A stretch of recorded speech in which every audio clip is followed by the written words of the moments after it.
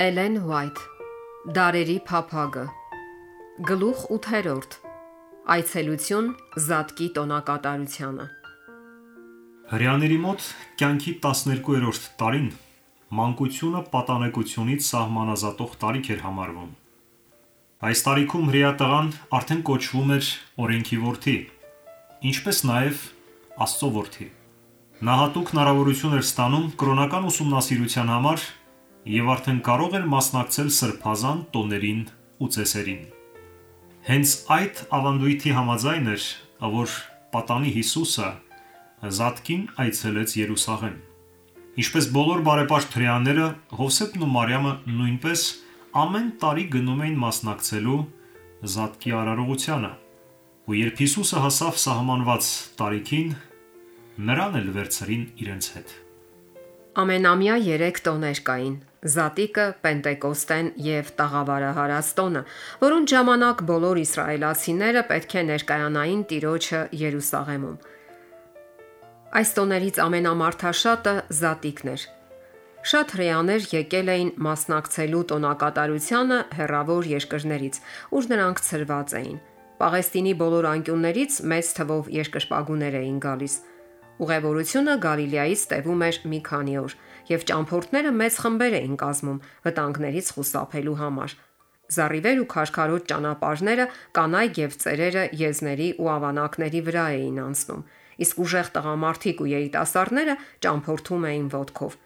Զատկի տոնակատարությունը ընկնում էր մարտի վերջին կամ ապրիլի սկզբին, երբ ամբողջ երկիրը զարդարված էր ծաղիկներով ու լցված թռչունների ուրախ դայլայլով։ Ճանապարհին ամենուրեք հանդիպում էին հիշարժան վայրեր կապված Իսրայելի պատմության հետ, և հայրերն ու մայրերը իրենց երեխաներին պատմում էին այն հրաշքների մասին, որ Աստված գործել էր անցյալում իր ժողովրդի համար։ Նրանք կարճում էին իրենց ճանապարհը երգերով ու երաժշտությամբ, ու երբ ի վերջո երևում էին Երուսաղեմի աշտարակները, բոլորի ձայները միաձուլվում էին հաղթական օրհներգով։ Մեր ոտքերը կկանգնեն քո դռներում, ով Երուսաղեմ, թող խաղաղություն լինի քո պարիսպներում, հաջողություն քո պալատներում։ Զատիկը սահմանվել է հրեա ազգի պատմության արշալույսին։ Եգիպտոսում իրենց գերության վերջին գիշերը, երբ թվում էր, թե ազատվելու ոչ մի հույս չկա, Աստված հրամայել էր նրանց անհապաղ պատրաստվել ազատագրման։ Նա զգուշացրել էր փարավոնին եգիպտացիների վերջին դատաստանի մասին և հրեաներին կարգադրել, որ ամեն մի ընտանիք հավաքվի իր տանը։ Իրենց դռների կողափայտերը ներկելով մորթված գառան արյունով, նրանք պետք է ուտեին խորոված գառը, բաղարջով և դառը խոտերով։ «Եվ այսպես ուտեք նրան»,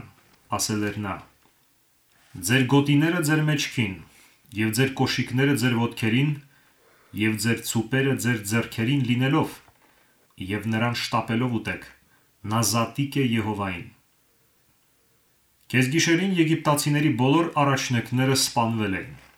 Հետո թագավորն ուղերձ էր հղել Իսրայելին. «Վեր կացեք, դուրս ելեք իմ ժողովրդի միջից, և գնացեք, պաշտեցեք Եհովային, ինչպես որ ասացիք»։ Հրեաները դուրս եկան Եգիպտոսից որպես անկախ մի ազգ։ Տերը հրամայել էր Զատիկը նշել ամեն տարի։ Եվ երբ որ կլինի, ասել էր նա, որ ձեր որդիք ձեզ կասեն. «Ինչ է ձեր այս պաշտոնը», այն ժամանակ ասեք, որ սա Զատիկի զոհն է Եհովայի համար, որ Եգիպտոսի մեջ Իսրայելի որդիների տների վրայից անցավ եգիպտացիներին զարկելիս։ Այսպիսով, հրաշք ազատագրության այս պատմությունը պետք է փոխանցվեր սերնդեսերունդ։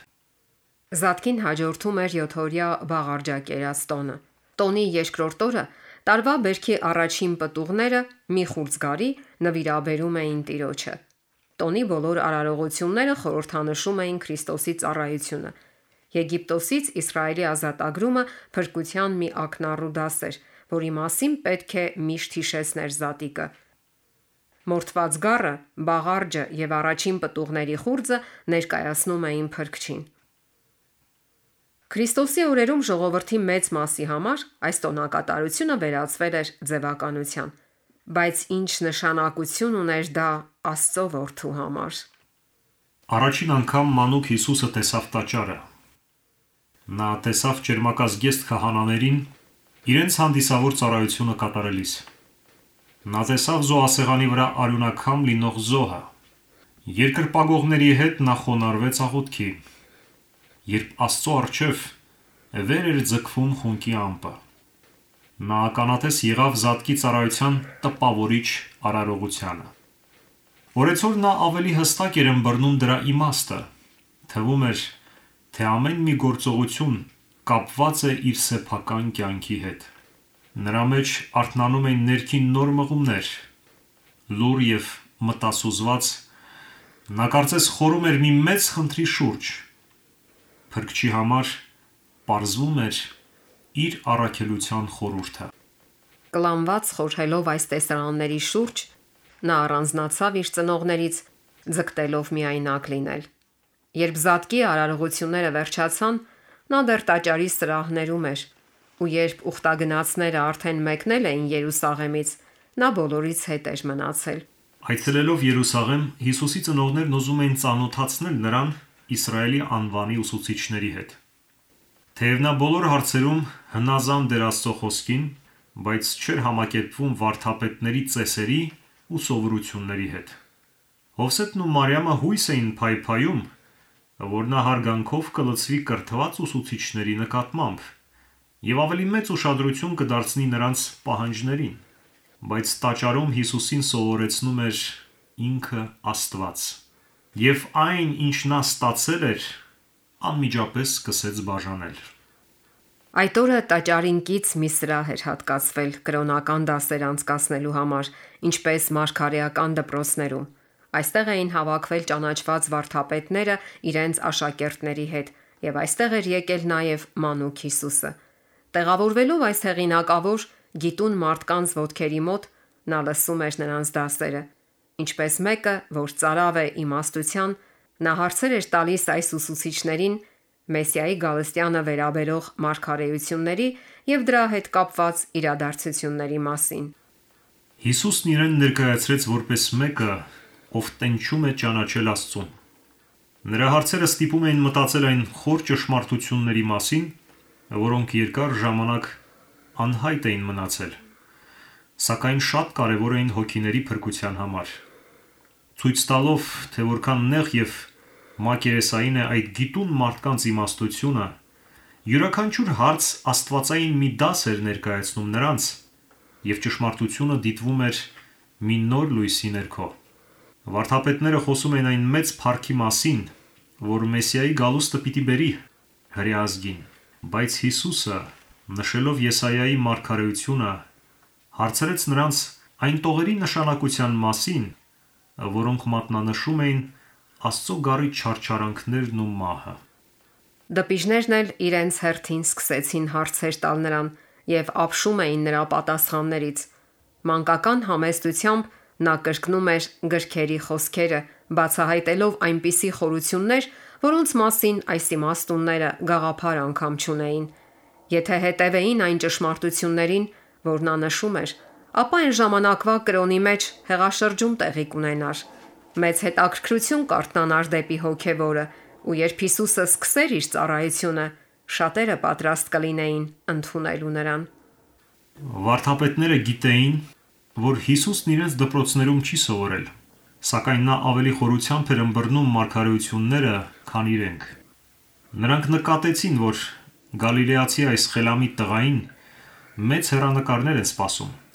և ուզում էին նրան ուսանող դարձնել, որպեսզի ուսուցիչ դառնա Իսրայելում։ Նրանք ցանկանում էին իրենց հսկողության տակ պահել նրա կրթությունը, կարծելով, որ նման յուրօրինակ միտքը պետք է ձևավորվի իրենց ազդեցության ներքո։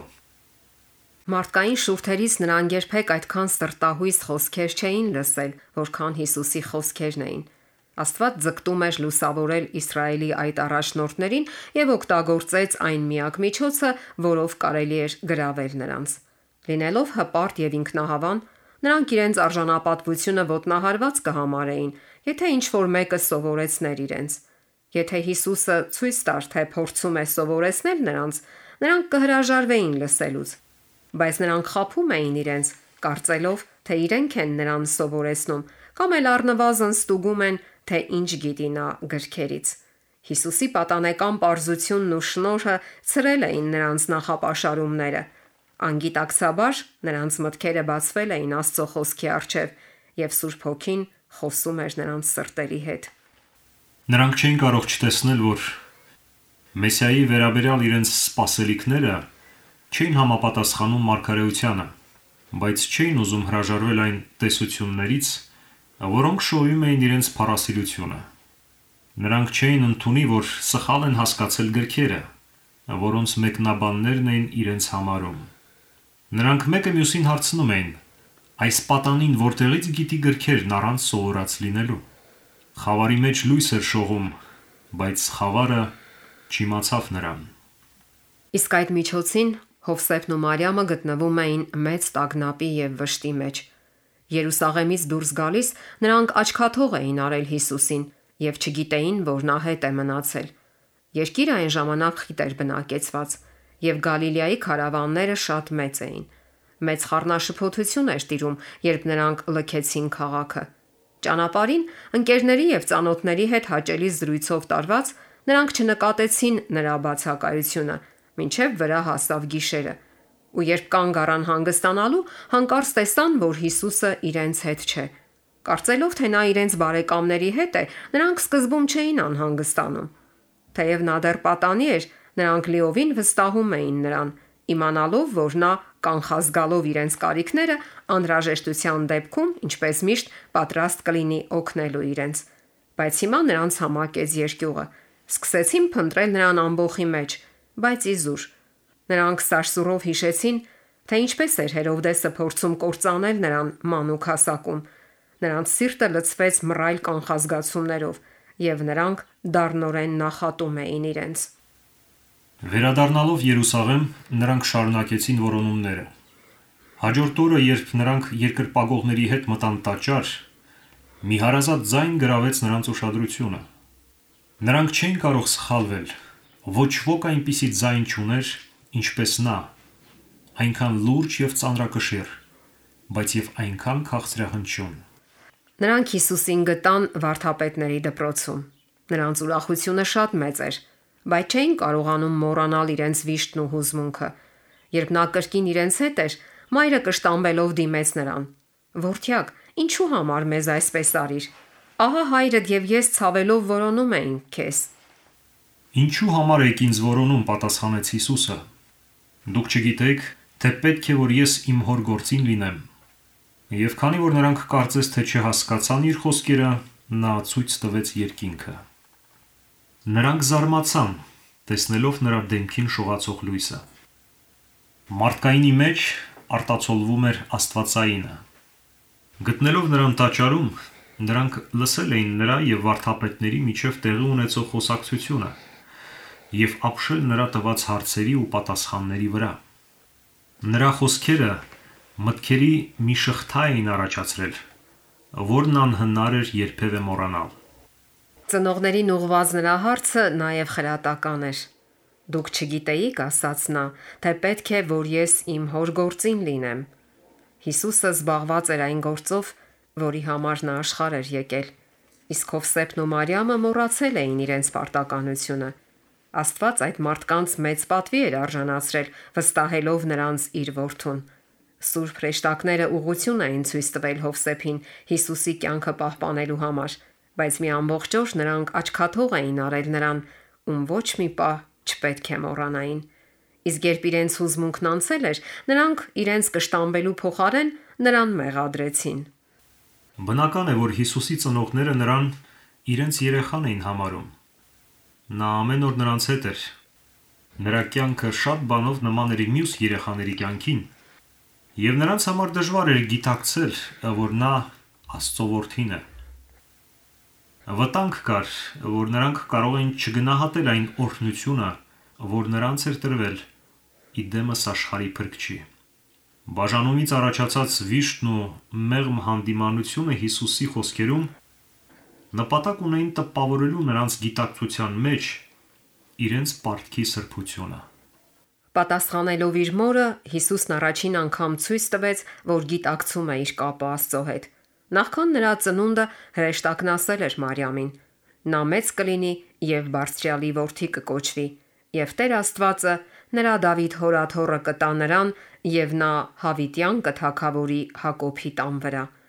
Այս խոսքերի մասին Մարիամը հաճախ էր խորհել, ու թեև նա հավատում էր, որ իր երեխան պետք է լինի Իսրայելի Մեսիան, սակայն չէր ըմբռնում նրա առաքելությունը։ Մարիամը այդ պահին էլ չհասկացավ նրա խոսքերը, բայց իմացավ, որ նա ժխտում է Հովսեփի հետ իր ազգակցությունը եւ միայն Աստծուն է համարում իր հայրը։ Հիսուսը չէր արհամարհում իր կապը երկրային ծնողների հետ։ Նա Երուսաղեմից նրանց հետ վերադարձավ տուն եւ շարունակեց օգնել նրանց իրենց դժվարին կյանքում։ Նա սրտում թաքցրեց իր առաքելության գաղտնիքը, համբերությամբ սպասելով, թե երբ է գալու իր ծառայության համար որոշված ժամանակը։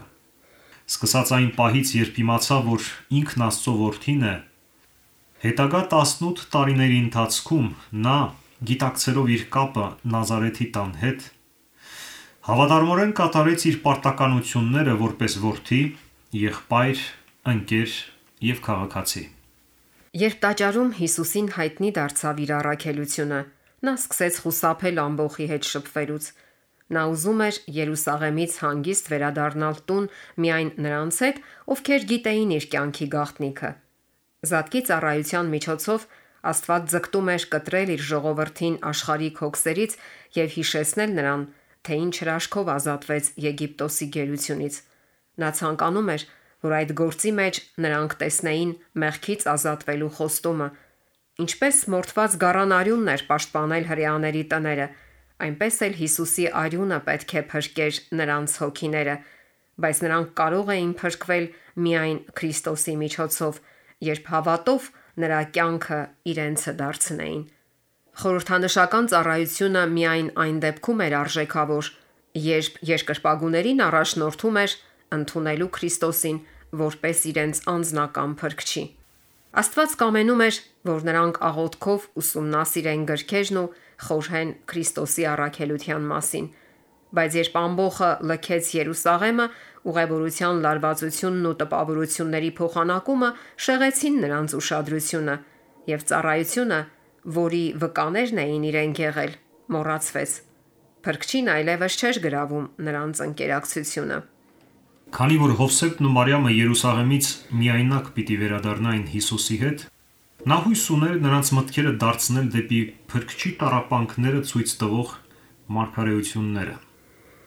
Գողգոթայի վրա նա ջանում էր թեթևացնել մոր վիշտը, եւ այժմ էլ նա մտածում էր մոր մասին։ Մարիամը պետք է ականատես լիներ նրա հոգեվարքին, եւ Հիսուսը ցանկանում էր, որ նա հասկանար իր առաքելությունը, որպեսզի ուժ ունենար դիմանալու, երբ սուրն անցներ իր սրտի միջով։ Ինչպես այժմ Հիսուսը բաժանվել էր նրանից, եւ մայրը 3 օր վշտահար փնտրում էր նրան, այնպես էլ երբ նա զոհաբերվեր աշխարհի մեղքերի համար, նա կրկին 3 օր կորցնելու է իր որդուն։ Ու երբ նա դուրս գար գերեզմանից, մորվիշտը կրկին ուրախության էր վերածվելու։ Բայց որքան ավելի հեշտ կտաներ մայրը նրա մահվան տառապանքը, եթե հասկանար գրքերը, որոնց շուրջ նա այժմ փորձում էր կենտրոնացնել մոր մտքերը։ Եթե Հովսեփն ու Մարիամը աղոթքների եւ մտորումների միջոցով կապի մեջ լինեին Աստծո հետ, նրանք կգիտակցեին իրենց պարտքի սրբությունն ու աչքաթող չէին անի Հիսուսին։ Մեկ օրվա անփութության պատճառով նրանք կորցրին Փրկչին, բայց տագնապալից որոնումների 3 օր պահանջվեց նրան կրկին գտնելու համար։ Այդպես էլ մենք, տարվելով դատարկաբանությամբ եւ չարախոսություններով կամ արհամարելով աղոթքը, կարող ենք մի օր զրկվել Փրկչի ներկայությունից, սակայն բազմաթիվ օրեր կարող են տևել մեր տանջալից որոնումները, որպիսի կրկին գտնենք նրան եւ վերադարձնենք մեր կորցրած խաղաղությունը։ Շփվելով միմյանց հետ, մենք պետք է զգուշ լինենք, որ հանկարծ չմոռանանք Հիսուսին եւ անմտորեն չկարծենք, թե նա մեզ հետ չէ։ Երբ մենք այնքան ենք խորասուզվում աշխարհիկ գործերի մեջ, որ ժամանակ չենք ունենում մտածելու նրա մասին, ում վրա կենտրոնացած են հավերժական կյանքի մեր հույսերը, մենք բաժանում ենք մեզ Հիսուսից և երկնային հրեշտակներից։ Այդ սուրբ էակները չեն կարող մնալ այնտեղ, որտեղ փրկչի ներկայությունը ցանկալի չէ, իսկ բացակայությունը չի նկատվում։ Ահա թե ինչու են այդքան հաճախ հիասթափություն ապրում Քրիստոսի հետևորդ կոչեցյալները։ Շատերը հաճախում են կրոնական պաշտամունքների և թարմանում ու մխիթարվում Աստծո խոսքով, բայց անտեսելով մտորումները, արթնությունն ու աղոթքը կորցնում են օրհնությունը և ի վերջո իրենց ավելի լքված են զգում, քան դրանից առաջ։ Հաճախ նրանք կարծում են, որ Աստված դաժանորեն է վարվել իրենց հետ։ Նրանք չեն տեսնում, որ հենց իրենք են մեղավոր։ Հեռանալով Հիսուսից, նրանք զրկել են իրենց նրա ներկայության լույսից։ Լավ կլիներ, որ մենք ամեն օր 1 ժամ խորեինք Քրիստոսի կյանքի շուրջ։ Մենք պետք է քայլ առ քայլ վերհիշենք նրա կյանքի բոլոր դրվագները և հատկապես վերջինները։ Երբ մենք այսպես կենտրոնացնենք մեր ուշադրությունը նրա մեծ զոհի վրա, մեր վստահությունն ավելի հաստատուն կլինի նրա հանդեպ, մեր սերը կզորանա և մենք ավելի խորապես կտոգորվենք նրա ոգով։ Եթե ի վերջո ցանկանում ենք փրկվել, ապա պետք է սովորենք ապաշխարել և խոնարհվել խաչի առջև։ Երբ մենք հաղորդակցվում ենք իրար հետ, կարող ենք օրհնություն լինել մեկս մյուսի համար։ Եթե մենք Քրիստոսինն ենք, ապա նրա մասին կլինեն մեր ամենաքաղցր մտքերը։ Մենք կսիրենք խոսել նրա մասին։ Ու երբ զրուցենք իրար հետ նրա սիրո մասին, Աստծո հոգին կփափկացնի մեր սրտերը։ Տեսնելով նրա բնավորության գեղեցկությունը, մենք նույն պատկերի նման կերպարանափոխվում ենք փառքից դեպի փառք։